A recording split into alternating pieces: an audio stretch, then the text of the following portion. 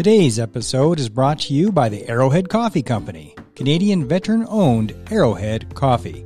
Coffee that inspires and supports veterans, first responders, and their families.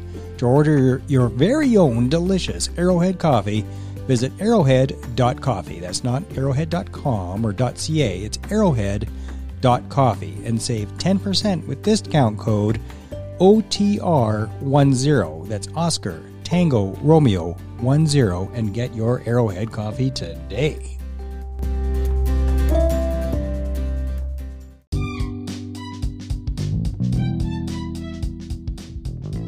At Operation Tango Romeo, we are on a mission to save lives and relieve pain by making help for PTS injuries easily accessible, with a vision of a world where the path to recovery is clear. I am your OPSO, Mark Meinke, and this is Operation Tango Romeo, the Trauma Recovery Podcast.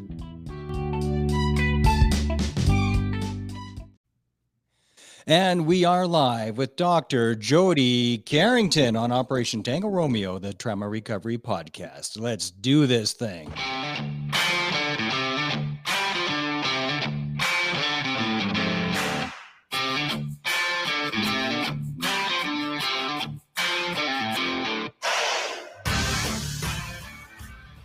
All right, we have overcome the technical difficulties and we are rolling, sister. Oh, Mark, hello. I'm so happy to be here. How are you? Well, I am doing good. Dr. Jody Carrington's on my show and you're kind of a big deal, so I'm doing well. I love it. I love it. It's such an honor to be here. I love what you're doing. 2 years, slugging through the hard stuff. We talked about this before we went on about, how do you have these hard conversations that nobody want to talk about, but everybody wishes there was a place to do it. And I love that you're providing that space. I love that, there's more and more resources. We just got to figure out which are the ones that are useful, right? Yeah, that's it. There's so many. I mean, it's like flavors of ice cream. Not everybody likes double chocolate chip. So you have to go check out a few, and you can't just go to one resource and go, that sucks, I didn't like it. Well, all right, there's probably 10 more that are similar but not the same. So keep looking to find your flavor of ice cream. Not for everybody.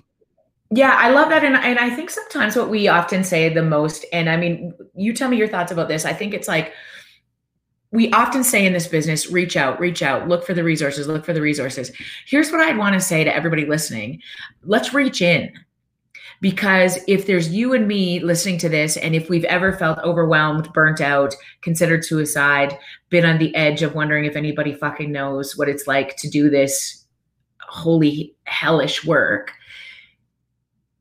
that means somebody else has had that thought too. So if you have anything left in the tank, don't ever underestimate your power to reach out, to, at the end of a shift, get somebody's eyes, at the end of a shift, to be able to just even, say, I'm so glad we were here together tonight, or thanks for that, or just checking in. That question of what's the hardest part is sometimes so powerful. Not just you're good? You good? That is not a reach in. You good is not a reach in. That is a telling of how you're doing. You're good? You good. We want each other to be good. But if we truly want to do this work of reaching in, we say things like, I'm checking in, right? What's the hardest part? I'm so happy you're here. I bet these days aren't easy, serving a bunch of fucked up, dysregulated people. Yeah? How's that? So how do we step into those things? And I think so much of it, we're scared for the answer. We're scared to open it up. We're scared that there won't be anywhere to go if we do. We're scared. And it's so interesting. There's often not a fix to it. It's actually the acknowledgement that tends to be the most healing, right? I'm so glad you told me. Let's keep talking. I think that's why a lot of people go quiet. Somebody drops a truth bomb on you of how they're actually doing. They tell you the fucking truth. And then people just don't know what to do with that because they shut up because if they can't fix it for you, that doesn't feel very nice because we're fixers. So if I can't fix it for you, they just shut up and avoid you. It's like, well, that's the opposite. When somebody reaches out to you and does a little truth bomb on how they're really doing, they're reaching out and looking for connection and support and affirmation. When you go silent on them as a result, that is the opposite. You're creating isolation. But that is something I've seen in my own personal life. And it's, I see it a lot in the peer helper community. I love that take. And here's the thing. I think the suggestion around this is that we go silent because we're scared, not because we're cowards. We go silent because we want to fix and help. This is what I said this to you before we started today. I've never met a first responder. And I mean, I've met a lot of assholes who are first responders, but I've never met one that started out that way, because you don't get into this business without in there somewhere a commitment to serve, to help, to be the person that can handle the chaos. Right. And I think that that's the part that gets drowned out. That's the part that gets mean, that gets covered up with this isn't fair, fuck you, all of those kind of things. Yeah. And I think part of the deal is, mad is sad's bodyguard. I'm going to say that one more time because that 12-year-old kid taught me that. Mad is sad's bodyguard. I have never met a mad that wasn't sad. And part of our job, if you truly want to be a fixer in the emotional frame of this world, which, by the way, first responders are never taught to do. Okay. You're taught to fix physical problems, not problems of the heart. And then people say this to me, well, I didn't get into this to be a fucking social worker. Listen, bitch. Yes, you did. Okay. Because if you have that skill to be an emotional holder, not a fixer, because you can't fix anybody's emotion. If you have the capacity to do that, you're phenomenal. The best military personnel, the best ops, 911 ops, the best commanders, the best police officers, firefighters, physicians, nurses who have the capacity to not fix an emotion for just a second, just hold it, are the ones we admire the most. Okay. So here is some of the things that I think are really critical. There is no fix to, I feel like a fucking piece of shit. I hate everybody. I question my life. Nothing. If you say things like this, have you went for a run? Are you drinking your water? That's not what I want. Here's a couple of turns of phrase that will give you, because you might get there, right? Because that is actually indeed what we may need to get to. Those are the strategies that we need to arrive at, but we can't arrive at those strategies unless we're acknowledged first. Okay. So things like this, these 3 words save my ass all the time when I don't know what to say. Tell me more. That's the top of the pain funnel. Oh, right. And I don't want to know more. This is the hard part. You're not going to ask that question because you actually want to know more, right? Because you're going to panic and be like, holy fuck, he just told me he's got suicidal thoughts, or he thinks he's a fucking whatever. Tell me more. What's the hardest part? That's another phrase that I often love to say. What happened next? And then just this idea of, I'm so glad you told me. I'm so glad you told me. And then if the question comes, what do we do next? If you don't know, you say that. I don't know. But I think this is a start. It is so important what you're saying. The version that I teach of the same thing is called the pain funnel. When I used to be a sales trainer, actually, is where I learned it. You hear that something is wrong. Instead of just reacting to what you think you just heard, you explore it and you drill down on it using the pain funnel. It's a series of questions like what you just did. It's an investigative tool. What happens though in the peer support world, I'm finding, is that people that are well-intentioned keep screwing it up, and they are creating sanctuary trauma. And by doing it the way you're doing it, the way you're explaining it, that avoids sanctuary trauma. Don't try to fucking fix it. Try to understand it. Because through the act of trying to understand, you are creating connection, which is really what is missing and what we're looking for. A sense of connection and safety.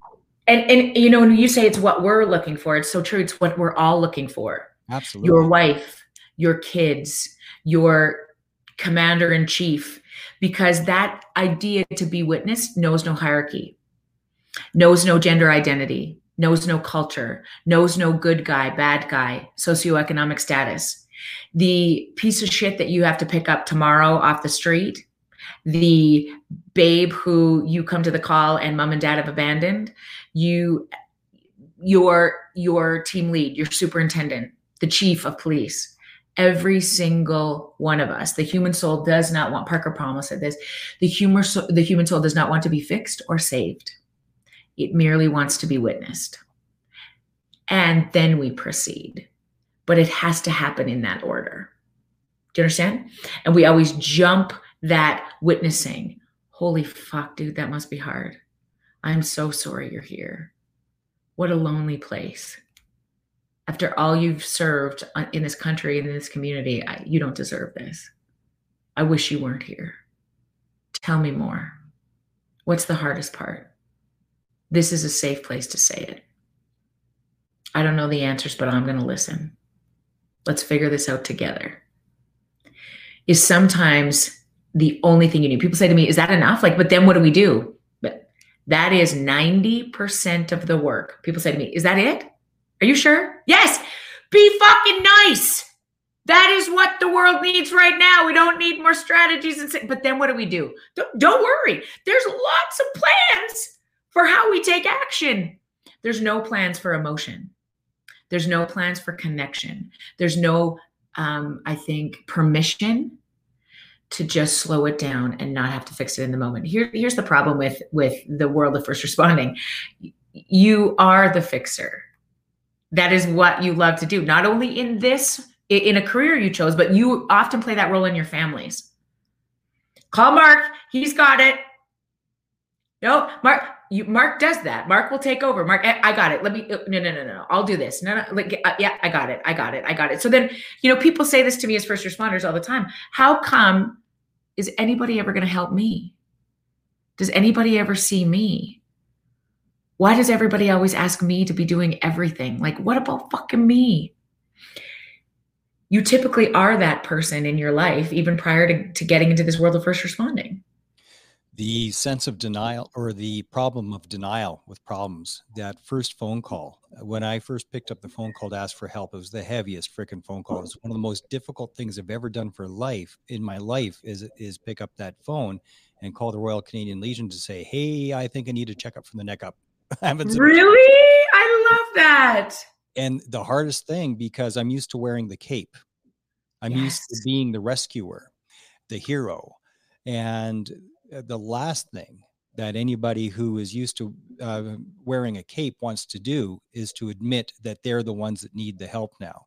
And when you finally reach out for help, whoever is hearing that better frickin' do something about it and acknowledge it, because what happens a lot of times, like, oh no, you're fine, you got this. Yeah. So let's be clear, right? When you say you better do something about it, what you're saying is, let's be clear, right? Doing something is not fixing it. You do not need the answer. You do not need the program. You do not need the place to say, okay, here's the next 5 things you do. You first of all call a psychiatrist, then you check into this department, then you just shut your hole. There is no state of affairs that you need to be very clear about. All you need to do, let me be honest in this place, is say, I'm so glad you told me. Tell me more. Is this the first time you talked about this? What am I missing? I'm so grateful that you did this. One step at a time. Let's figure it out. Be a soft place to land. That's it. People say, is that it? Yeah. Somebody's in free fall. When they're reaching out for help to you, if they're sharing something with you, your only job is to be a soft place to land, because they are in free fall and they're asking you to catch them. So fucking catch them and just say, hey, that's understandable, man. That's cool. You know what? Of course, you went through a lot. That sounds like a lot. Yeah. And if you hear them say, here's a little tip for if you hear anybody say, yes, but, okay, you've already jumped into the fixing. Okay. So if I think I'm doing a great job and I'm saying, oh my God, Mark, I'm so glad you told me, dude, like, this is exhausting, eh? Like, you know, there's so many things we can try. And, you know, I think what we should really do is, you know, think about like, you know, maybe, you know, let's start a running group, dude. And if you say to me, yes, but Jody, I've done all of those things. That's my trigger to be like, okay, I didn't hold the emotion enough. He's yes butting me. He's yes butting me already. I've tried that. I've tried that. I've tried that. And usually then we get into this thing and we're like, what the fuck do you want from me then? Why are you telling me all these things if you've tried all this shit? Because what nobody has tried is just holding space. Yeah. Right? What nobody has tried is just sitting with that. Now, we get scared if we stay down there too long. What would you just fucking float in this abyss of emotion and pain and trauma? Listen, there is a time where you come up the other side. There is an action phase to this process, but it's a two-part series and one must precede the other, which is I have to feel it. I have to name it before I tame it. You have to name it before you tame it. You cannot reconcile something you do not understand the truth of. You cannot, when you're acknowledged, then you will rise. And it happens in that order. What's your thoughts on critical incident stress debriefing, on getting on things right after the incident? Have you seen any compelling studies on it? If it works, if it doesn't work? I've had a few different people that are experts on it, and I keep getting conflicting opinions on it. The data is clear. Okay. When, let me explain this to you from a physical injury perspective, because sometimes this is easier to understand. When your body has experienced a trauma, an insult, an injury, okay? If the nature of the injury, let's take this from a physical perspective, okay? So you came out of an event and you got a scratch on your arm, okay? Doesn't really need to be addressed in the moment, but if I do something about that, that's going to be really helpful. If I was playing rugby and I fucking got my knee spun around, cut wide open, it was a massive trauma injury. What is my first? Should I leave that for a bit? Just let her settle? Now, what needs to happen? Do I need to then lecture this person about what they should have done differently? That this was a really bad choice? No, what I need to do is attend to the injury. I need to immediately, as soon as I can, address it, assess it, figure out sort of what, okay, let's really look at this. Let's set it. It's going to fucking, okay. That the sooner, now you tell me, the sooner I do this, the better. Yeah. The sooner, the better. Direct pressure. Same happens with emotional injuries. Do I have to do, I mean, is every emotional injury the same? Do I need to unpack every fucking shift, everything? No. And is it about reconstructing how the knee actually fucking got around to the back? And if I would have put myself in a different position, I would have avoided this. Shut up. What, do I have the kneecap where it's supposed to be? No. Okay, I don't care how it got there. Is it painful? Where does it hurt? Okay. Listen, look at me. Look at me. I got you. You're scared and you should feel it. I got it. Come on. Hardest part. Look at me. Let's get this set back on track. You did everything you could in that moment. Look at me. Breathe. I'm going to snap this back into place for a second. Now, is there residual? Yes. You just picked up 17 dead bodies after a bus crash flipped over. Okay? We're not going to do I'm just going to put your little leg back together and then we're good. Woo! Did it. CISD, Denzo, check mark on the thing. We are fucking good. No! But the sooner I attend to that, the sooner I get you regulated, eating, swallowing, making eye contact, naming it, means that I'm restructuring that part of your brain so that it is easier to process it. Because it is an experience, it is not a defining moment in your life. And when I process it, it gets filed into a memory and an experience, not a lived emotion that haunts you the fuck of every second for the rest of your life, which you do not deserve. Okay? Nobody deserves. Understand? It is so unfortunate when people say, just let go. Just let go. It's like, what are you, Elsa? I'm not hanging on to it. It's hanging on to me. Yeah. That's what people don't understand. Yeah. Yeah. Yeah. And you need to name it to tame it. And so when we say just let go, I mean, it's in the past. It happened 2 years ago or 5 years ago or 20 years ago or last month or whatever the deal is. Cool. And then so people say, well, do I have to unpack everything moment to moment? No, listen, the body keeps the score. So if you've been in multiple, listen, the definition of trauma is any experience encoded in terror. So it becomes very difficult for me to say, this Mark, you will encode in terror, and this Jody, you will encode in terror. You and I could be in Baghdad together. You're very well trained. You've been there for 6 months. You know what this siren means. You know what this means. You know, this is not a threat today. I step in there tomorrow. This is new to me, right? I just was sitting in a refugee camp for 2 days where everything was on a heightened state of arousal. I was so scared about everything. I come in, the alarm goes off. Guess what? Ah! I encoded that moment in terror, right? So even on the same scene, we may process two things very differently because I'm calm, I'm relaxed. I know I have you at the helm just to tell me what I need to do. If I have people who are like, no, you're trained to do this. Look at me. All we need to do is get these babies out of here and get them safe. Can you help me do that? Yes, sir. My body is relatively calm. I can address these situations and use my training. If I come upon a scene, the exact same scene, and I don't have a fucking clue what I'm doing, I recognize people, I start to go in a state of heightened arousal for very many reasons, right? I'm going to encode that scene very differently. Does everybody in that scene need the exact same debriefing process? No. Is it best from a data perspective that we do it together? Yeah, because we all process things differently in that moment. Is that the purpose of a CISD, the most effective ones, there to unpack the shit we did wrong? No. Is it to logistically unpack the things? No. Tell me where you felt it. What are you feeling right now? Oh, I don't fucking know. Like you didn't call me on the, no, look at me. I just felt like I fucking didn't have a clue what was going on. Okay. I'm having snacks. I'm having coffee. I am doing everything I can to get the prefrontal cortex back. That's the purpose of an initial CISD, as soon as possible to get that brain regulated. I don't want you to go home, right? Do I want you to shower? Do I need to look after your physical being first of all? Absolutely, right? If that is something I need to do to take care of you right now, that's the plan. And then let's go. Come on. How does it make sense to send you home for 3 days? What are you doing in those 3 days? Healing. No, you're, I don't even know what your kneecap is called. Maybe your patella, your mandolin, something. Oh, you got it.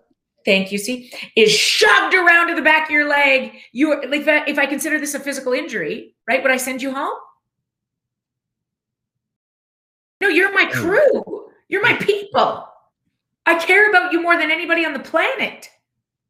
Sometimes even more than my husband. And I'm not going to send you home. I'm going to see, okay.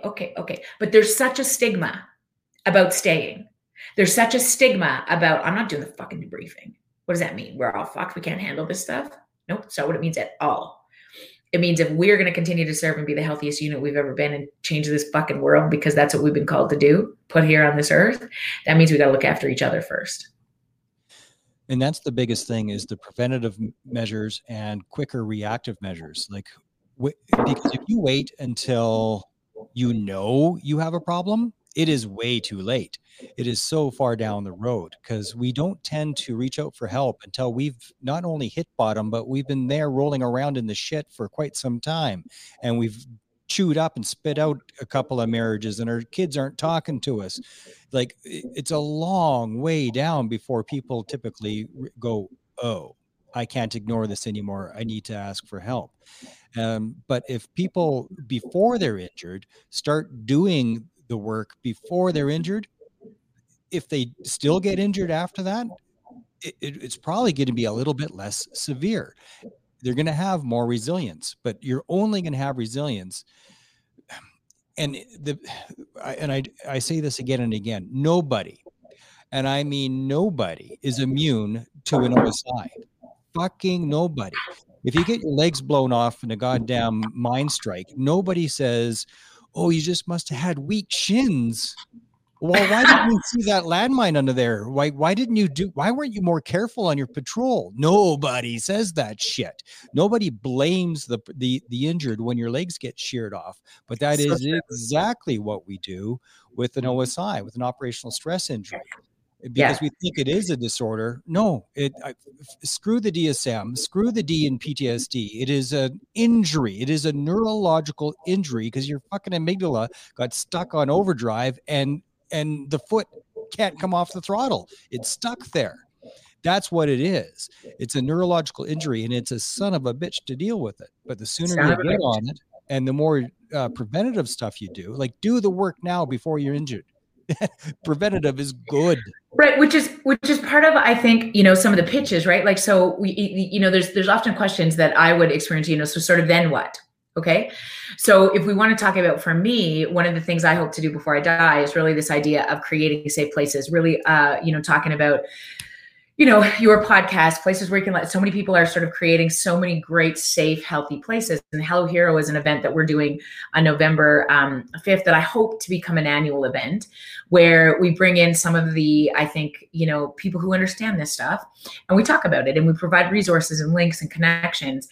And, it's hard. And Mark, we've talked a little bit about this, is getting people in this community activated to be able to feel safe enough to access these resources, to come to the talks, And so my big point is the spouses.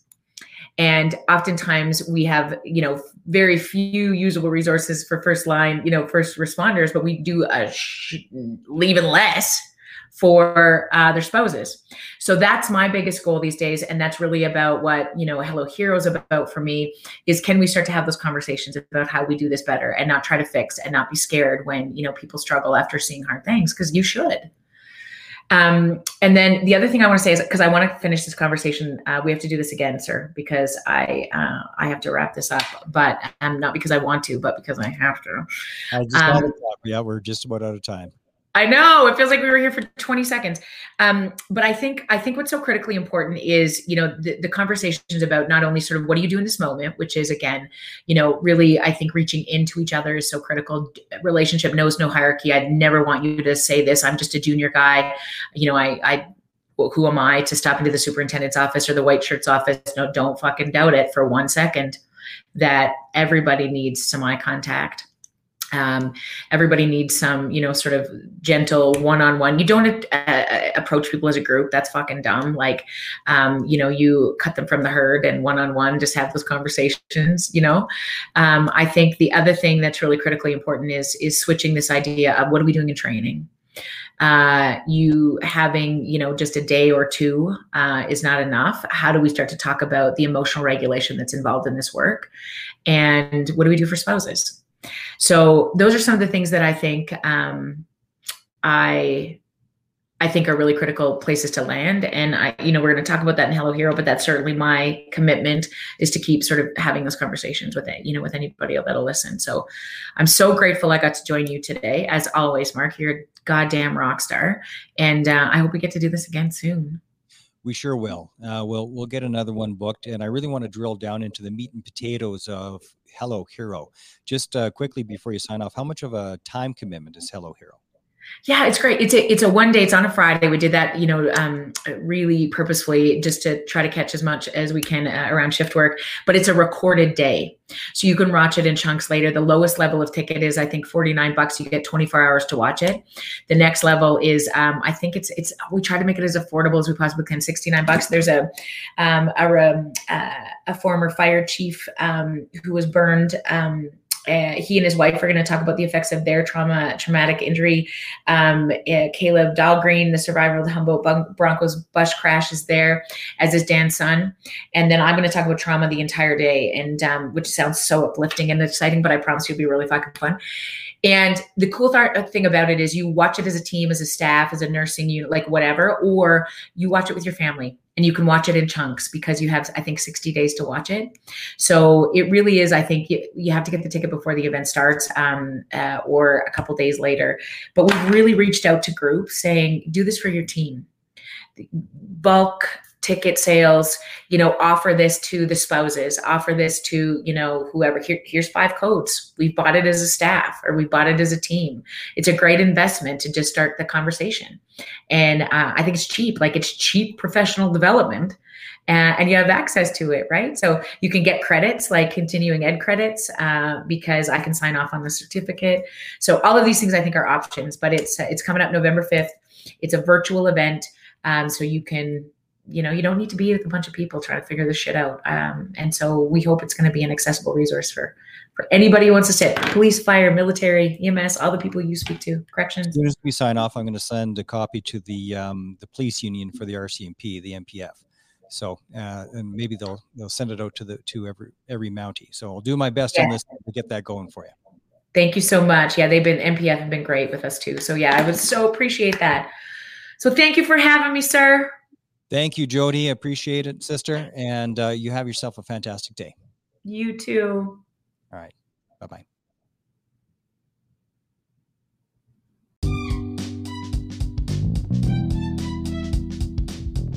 Hey everybody, thanks for tuning in. Now I've got a favor to ask you. And I know everybody asks for the same favor, but it's really, really important. If you can help, do your little bit by going to Apple Podcasts, leaving a rating and a comment. That would be awesome. Also, on your favorite podcast platform, whether that be Spotify, Anchor, Google Podcasts, or whatever floats your boat and blows your hair back, please click follow. And if there's an option there for rating, please do so. And this is why.